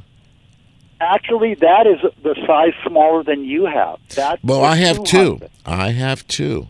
Oh, okay. Yeah, you have a 400 and a 300. I don't believe you have a 200. Okay, so I'm not positive. That's pretty small. That's pretty small, but the trick is 15-pound test braid, which is about the diameter of a human hair. It's virtually not there. Mm-hmm. Also, and this is the situation with all modern lines. The whatever, unless it says IGFA class right on the label of the spool of the line, almost every brand of line overtests quite a bit from whatever the label says. In the case of the small braids, they overtest by 30-40%. So literally the 15-pound test braid breaks at almost 30. But the trick is that small diameter. And even if you look further up on the other picture where I've got a nice vermilion that I caught at 600 feet, that reel, you can't tell from the picture, that reel has 20-pound test braid on it, which, again, is just so microscopically thin. So what it allows a jig of reasonable size. I think that jig in the picture is around 8 ounces. It allows that jig to just sink like a rocket. So you can use that very, very, very light gear. Okay, so, and then the other thing I'm noticing here is that you're obviously your jigs, you're altering your jigs. You got these knife jigs here, and are you putting like a long shank hook to add the gulp? What are you using? Yes, well, and as we always say, check your local regulations carefully. Mm-hmm. And I actually currently don't know what they do or don't allow in British Columbia or Alaska. So check the fine print on those regulations. But in California, you can only have 2 hooks. Now, thankfully, a treble hook, because everything is welded together, only counts as 1. Mm-hmm. But typically what I'll do with the slow pitch jigs is I'll have a single assist hook off the nose, mm-hmm. and then a large long shank single hook off the tail. that allows me to add a gulp tail, which does a couple different things. Number one, slow pitch jigging is so good that literally the very first fish that sees the jig is going to bite it. You mentioned that phenomenon, like, oops, I didn't even get to the bottom. So I'm trying to scare the small fish off a little bit. So by adding a 5 or a 6-inch gulp grub on the tail, now makes the jig quite a bit bigger, and hopefully for at least a minute, it scares the smaller fish off long enough for a big fish to find it. It also allows, another contrasting color, so you can kind of have a better chance of hitting on whatever it is the fish want that day. You never know; they change their mind all the time. And as we all know, gulps have an amazingly good scent, so sometimes that's the trigger. But well, yeah. and I'll tell you what. I mean, those hooks that you're using here, Owner makes these. They're long shank. I use them in 7-odd and 9-odd. They're just a long, very long shank hook because it allows you to do that with gulp. I love gulp. Okay, but I like when I rockfish. If you see, sometimes when I go to British Columbia, these places for Rhonda, I'll just put 2 hooks. Okay. And they both have, a gulp without the weight, without using a lead head. So your traditional 2-hook Ganyan, but instead of putting a bait, because you don't get a lot of bait up in in Alaska and stuff, okay, you got to use plastic. I use those, in fact, and they work really, really good. So I like it, folks. If you get a chance, again, go to Friends of Angler Chronicles. Steve is posting up some really, real good information here. Okay, and earthworm. I'm sure there's some gulp that you could use for trout, right? Earthworm. Did we lose you? We may have lost. Yeah, I mean, we can use a gulp. Oh, you can, right? Yeah. No, I know you can. Carson, I know you use it. I know you've turned me on to some of that. I went to the Sierras a couple of times, once with Ronnie, and we used some gulp. That was kind of cool. Okay, but I use gulp. I mean, surf fishing. I love the little sand crab type looking things. All right, we're going to take a short break and come back. We'll talk a little bit more about some of the things going on. And again, thank you, Steve, for posting all the stuff on rockfish and tuna. Much appreciated. Folks, you're listening to Raiders Radio, AM 830 KLAA. We'll be right back. 'Cause there's a wound here in my heart where something's missing, and they tell me that it's gonna heal with time. But I know you're in a place where all your wounds have been erased, and knowing yours are healed is healing mine. Angels Radio, AM 830.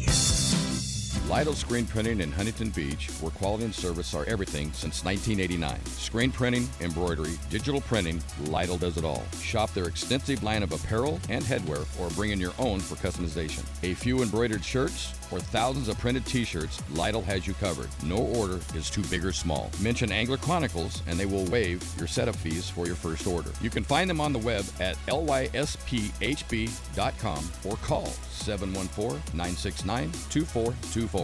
Lytle Screen Printing, where all your needs are met. Hello, I'm Chef Brie, head chef for Carne de Teresa, and it's my goal to make you a chef in your own kitchen. I've created the perfect and most delicious seasonings to go on top of our pollo asado and pollo adobado. And our Carne de Teresa Salvadoreño sausage is perfect for breakfast or dinner. Carne de Teresa is always hand-cut, hand-seasoned, and hand-packed right here in Southern California. You can find our delicious Carne de Teresa products at your local Albertsons, Food for Less, Ralph's, and Smart & Final. Let Carne de Teresa make you a chef in your own kitchen. Visit carnedeteresa.com for recipes and more. Remember, when fishing, practice CPR. Catch, photograph, and release, and always eat more Carne de Teresa.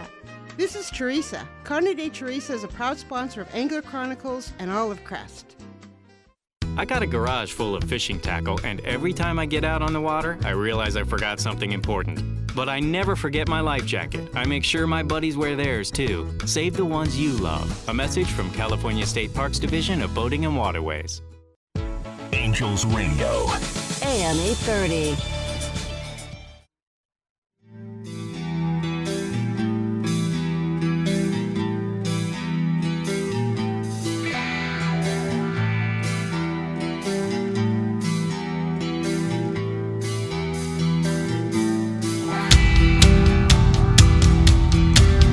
Welcome back, everybody. Oh, I love those drums. This is Angels Radio / Raiders Radio, AM 830 KLAA. I just found out we're 13.5 point underdogs.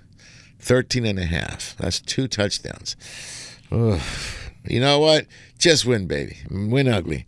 Okay, I love it. All right, let me get back to this. And Steve, I just saw that Friends of Angler Chronicles, you posted what I should be using on the surf, the camo sandworms. Okay. There's some little critter out there that looks exactly like those. Mm-hmm. And to all the various surf species, I mean, that's why they come in close, where the waves are churning up the sand. They're knocking those little sandworms loose. And they must taste like Hershey bars to fish. I don't know. Yeah. But they go crazy for those things. Yeah, and then I see your trout worms here. So, yeah, I mean, any color that, let me, I know what you're recommending, Steve, but let me go to the earthworm, Andrew. You know, Andrew, I'm looking at the gulp here. What colors do you like? I definitely like the browns and that dark greenish color. The dark green. I see. I like the bright colors, like the neon green and the pink. I see that Steve is showing those there.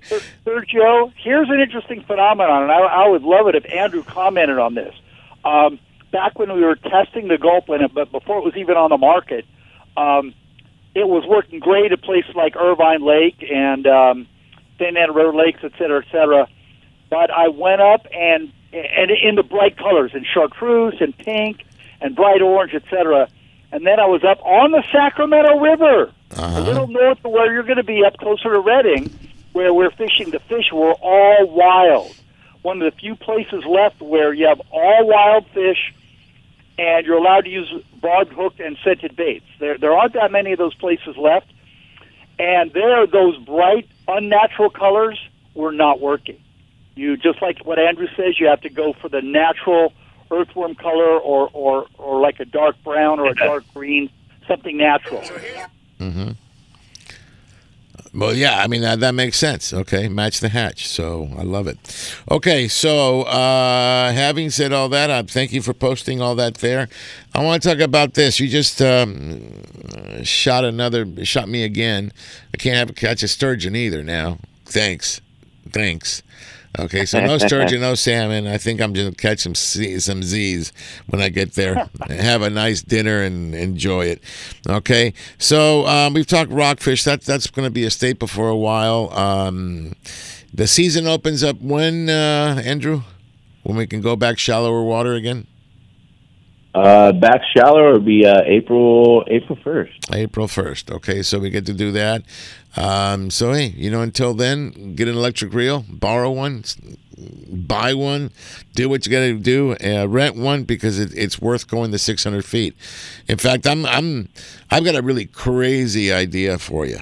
Okay, and you can both chime in on this one. I'd like to get one of those bigger reels and go down 2,000 feet.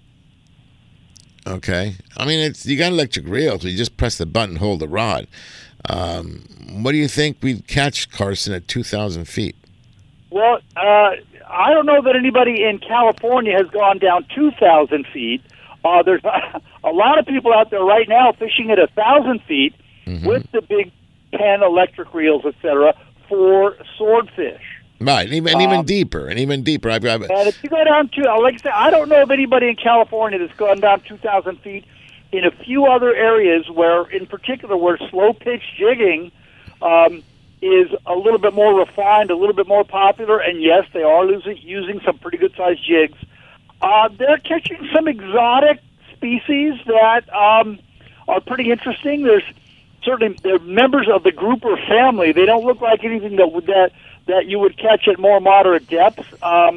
There's a species called barrelfish that are pretty common in that deeper water, and all kinds of, for want of a better word, fish that are red. They're not anything you've seen before, but they're red. So, there's definitely fish at 2,000 feet. California, that is pretty untouched territory.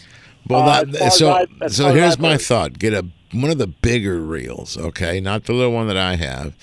And something that can hold, or at least 2,500 feet of line, okay? If you go thin, like use 20, you could use 20 if you don't want to use 15, and just put probably 6-7 pound weight, 10-pound weight, and hold on. Those people go, well, 7 pound. Yeah, there was these big balls, remember, with almost like a keel on it, so it wouldn't spin so much, and you just go down. You remember those, Carson? Sure. Yeah. Like you say, it's pretty untouched in our area, but and you're going to have to go out there on a day when the weather is decent. You're not going to go out there when the current is real strong. There's a storm. The wind is blowing the boat all over the place. In fact, I recall when the braided line was new. I know. Don't get me started. Ronnie and I were in Alaska, and we were in a spot that was around 450 feet, which now doesn't even sound that deep. And I had a pretty small reel with some 30-pound braid on it, and managed to get all the way to the bottom with about an 8-ounce jig. Ronnie, and the guide were all blown away. We were just not used to what the performance level is of the new well, they're not even new anymore. I keep saying new lines. They're not new. They've been out. What year is this? 30 years. Wow. Holy moly! So it's really not even new, and people like Andrew don't even remember a world without the modern braided lines. But yeah. Yeah, no, so that's one of the things I want to do. The other things I want to try, and I got the permission from the sheriff to do this, yo-yo jigging for the tuna at night. Obviously now on a 100-pounder, okay, but most of the fish at night have been 40 and under, okay? So you can program the reel for a certain depth. It'll stop on its own, come up on its own, and keep doing everything for you until you catch a fish, and then you can go ahead and play it. I'm going to try that because when they say they're 300 feet, 350 feet, and you're trying to drop there, that's fine. But then you're going to come up as fast as you can. Your arms end up like noodles. If I had an electric reel, I go really fast, okay, and hook up on these fish. All right, so, but again, that's just me. I like doing it. I like it the easy way. So, already been there, done that. All right, Carson, a lot of great information you shared on Friends of Angler Chronicles. There was one in particular I was hoping that you'd go deeper on, and that's when you posted all the jigs that have been working in Northern California. I thought that was kind of unique. I think there were techniques. I'm looking for it, Jackson. Carson, I can't find it now. But anyway, you were... here it is. Okay. Some big bluefin were caught in north of San Francisco this year. And you went on some of the different styles, okay, like downrigger, trolling, and then you got trolling cedar plugs, which are still working, swimming plugs, and large... You want to get into that a little bit? Well, yeah, and that all works down here too. But we have a little bit more in our bag of tricks in particular in San Diego, because we sort of had the secret weapon, which is a big tank full of thousands of live sardines that both work for both chumming and hook bait. And the nighttime jigging bite, whether it's 40-pounders or 200-pounders, is pretty well established. The people are ready for it.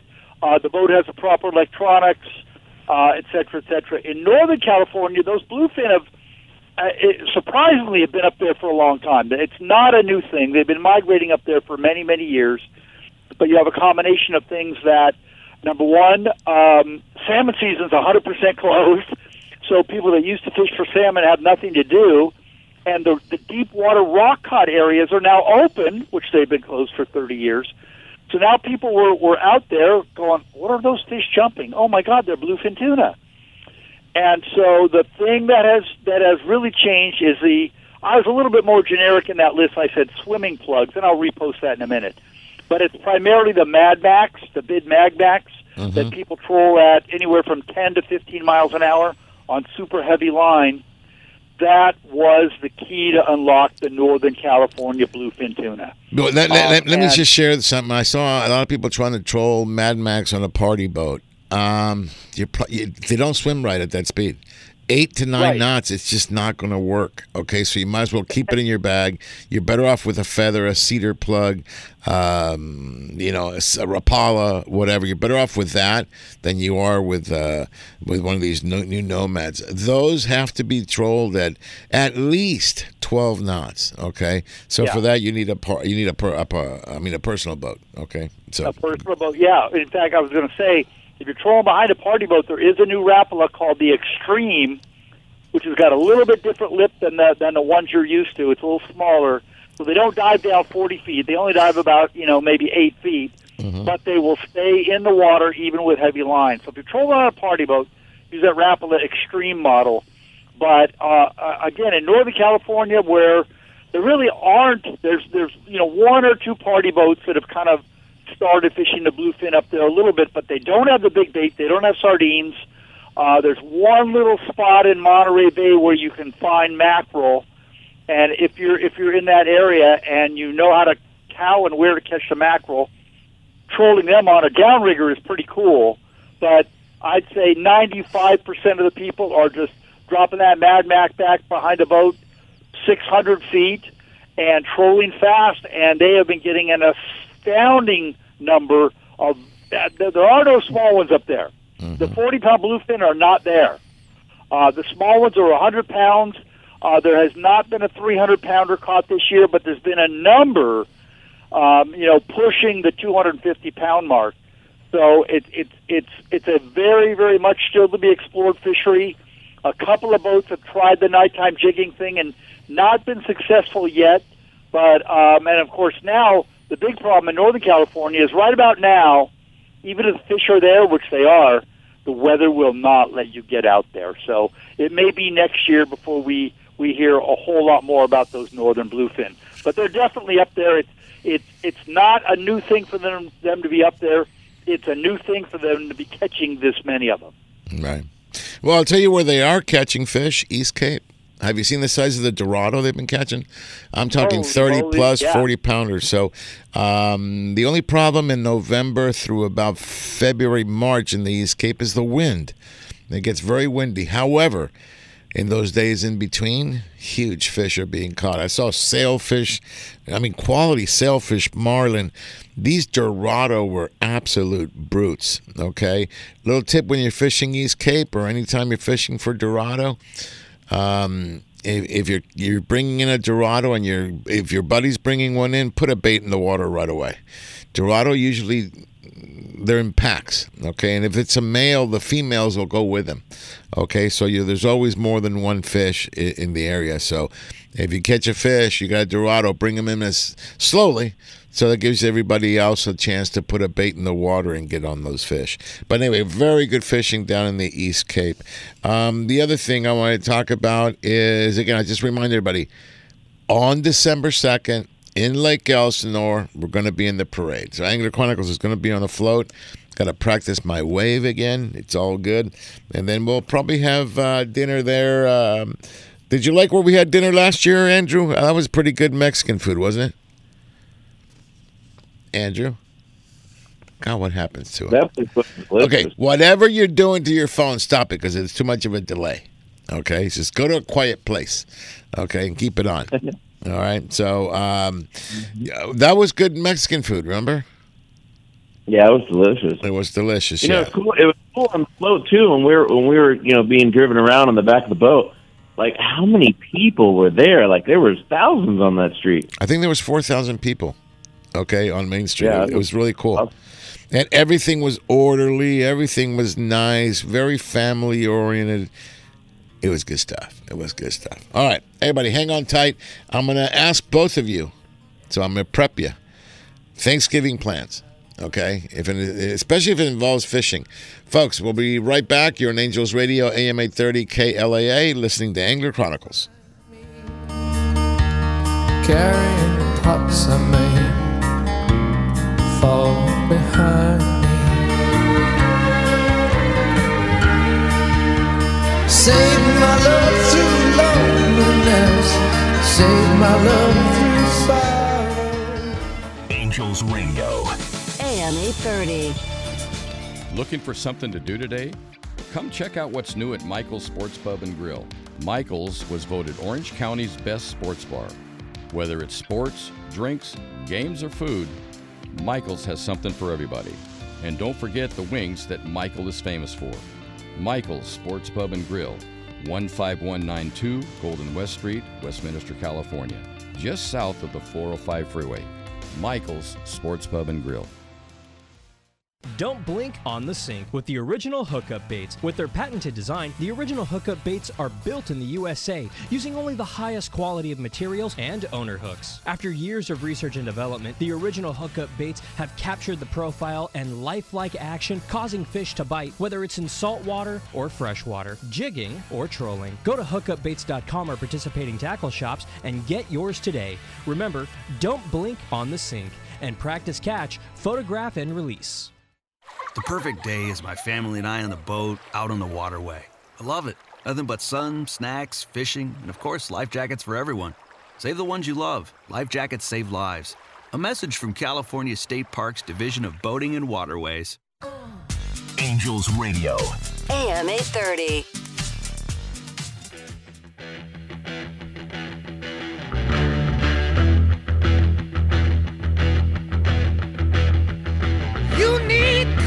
Welcome back, everybody. You're listening to Angels/Raiders Radio, AM 830 KLA. And yes, I'm on a Raider high. That's 2 in a row. I love it. I love it. I love it. Okay, before I go to asking both of you, Andrew and Steve Carson, what your plans include for the Thanksgiving weekend, I just want to remind everybody, as you plan 2024, we've got some exciting shows. We got the Bart Hall shows.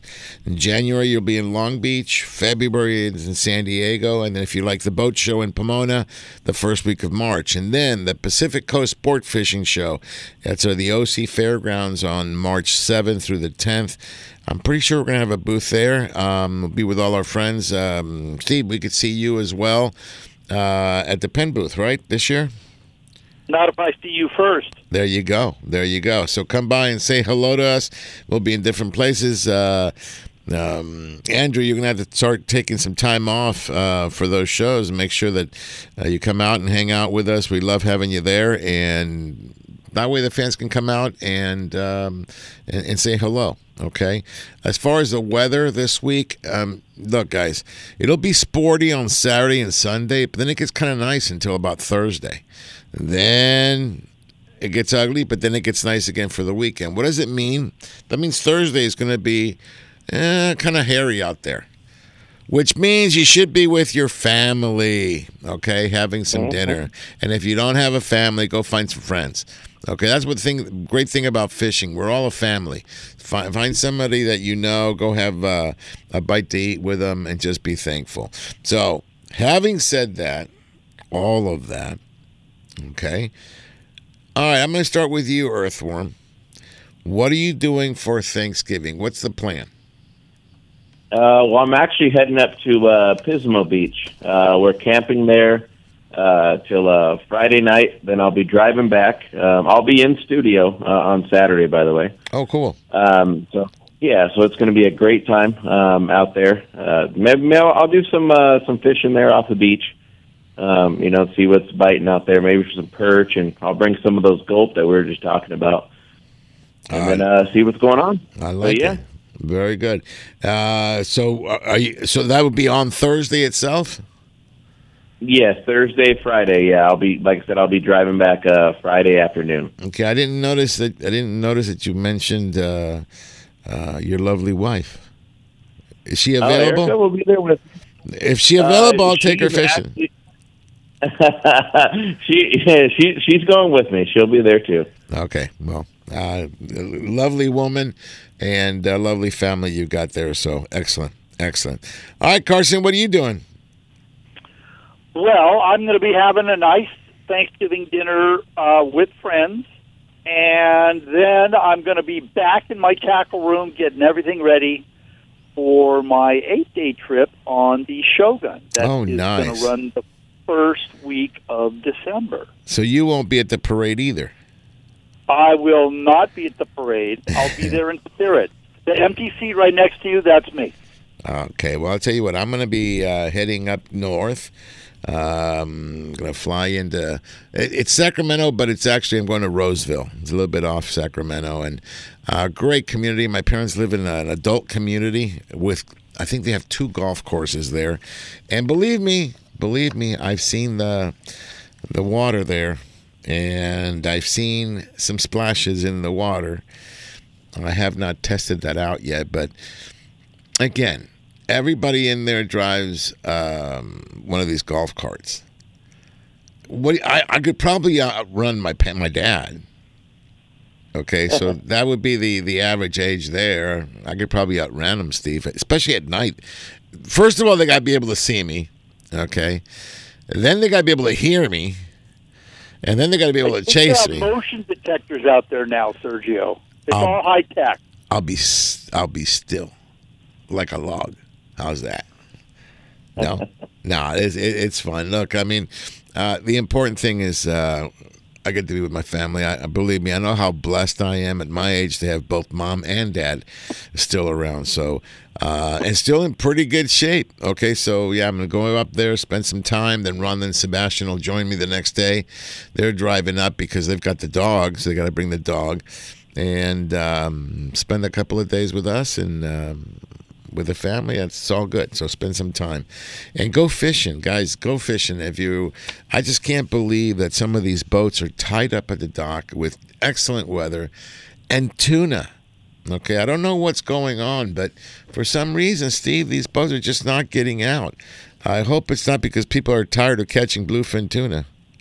I think it may be a case of people with too much bluefin tuna in the freezer disease. Okay. I'm not sure what the solution is. I'll tell you what the solution is. Go ahead and go donate the fish. There's a lot of food banks that would take your fish. Okay. Yeah. Well, you know what I really miss, and it's unfortunate. It's a long, sad story of why we can't get canned tuna anymore. But I do miss the option of turning your fish in, whether it was albacore way back in the day, or bluefin or yellowfin. In more modern times, you had the option of getting canned tuna, and I didn't get it all the time, but I did sometimes get it, and I missed that option, which is too bad it's gone. Okay, well, I like that. Well, listen, both of you are good with math. I'm gonna. Something I came across here, it just caught my attention. And I know, Steve, the answer for you is yes, but let me ask Andrew. Andrew, do you know what the show Gilligan's Island was? Of course. Okay, good. So here's the question. I'm impressed. Whoa. I know. How about that? And by the way, Elvis was not on that boat, but here's the deal. The boat that was used was the SS Minnow. Do you happen to know, Steve, what kind of boat that was? I was just reading that social media post yesterday, and the name of the boat the name of the brand of the boat, obviously it's the SS Minnow, has already left me. I don't remember. 1964 Wheeler. That's right. Now, it had a cruising speed of 12 knots, which means they couldn't have traveled more than 41.5 miles because it was a 3-hour tour. So my question is, and I guess since you already know the answer, how real do you think the show was, Andrew? How old? What did you say? How real do you think the show was? I'm beginning. The show was so real. It was a documentary. I think so, but see what happens there. Sergio, since we're on the subject of Gilligan's Island, there was one episode where they're trying to be rescued and they're attaching a map of where they are, where the island is, to a seagull's leg, and they go, let the seagull go, and there's a very brief picture of the map. And I'm sure some low-level producer had to find the most isolated rock they could anywhere to indicate where they were. And where the island was is almost, not exactly, but almost exactly where Clipperton Island is. And if you're familiar with some of the legendary San Diego destinations of long-range boats, Clipperton Island is just about as isolated a rock as you're going to find in the Eastern Pacific. So I'm sure that somebody chose that location on purpose, and certainly on a 3-hour tour from anywhere, they couldn't have gotten there. Exactly. Okay, so in other words, don't get on a boat that's called the SS Minnow. And if you don't know, I don't know what to say. I just don't want to. There's people that actually don't know what that was. So anyway, okay. So I'm gonna just say this. Can you guys hear that?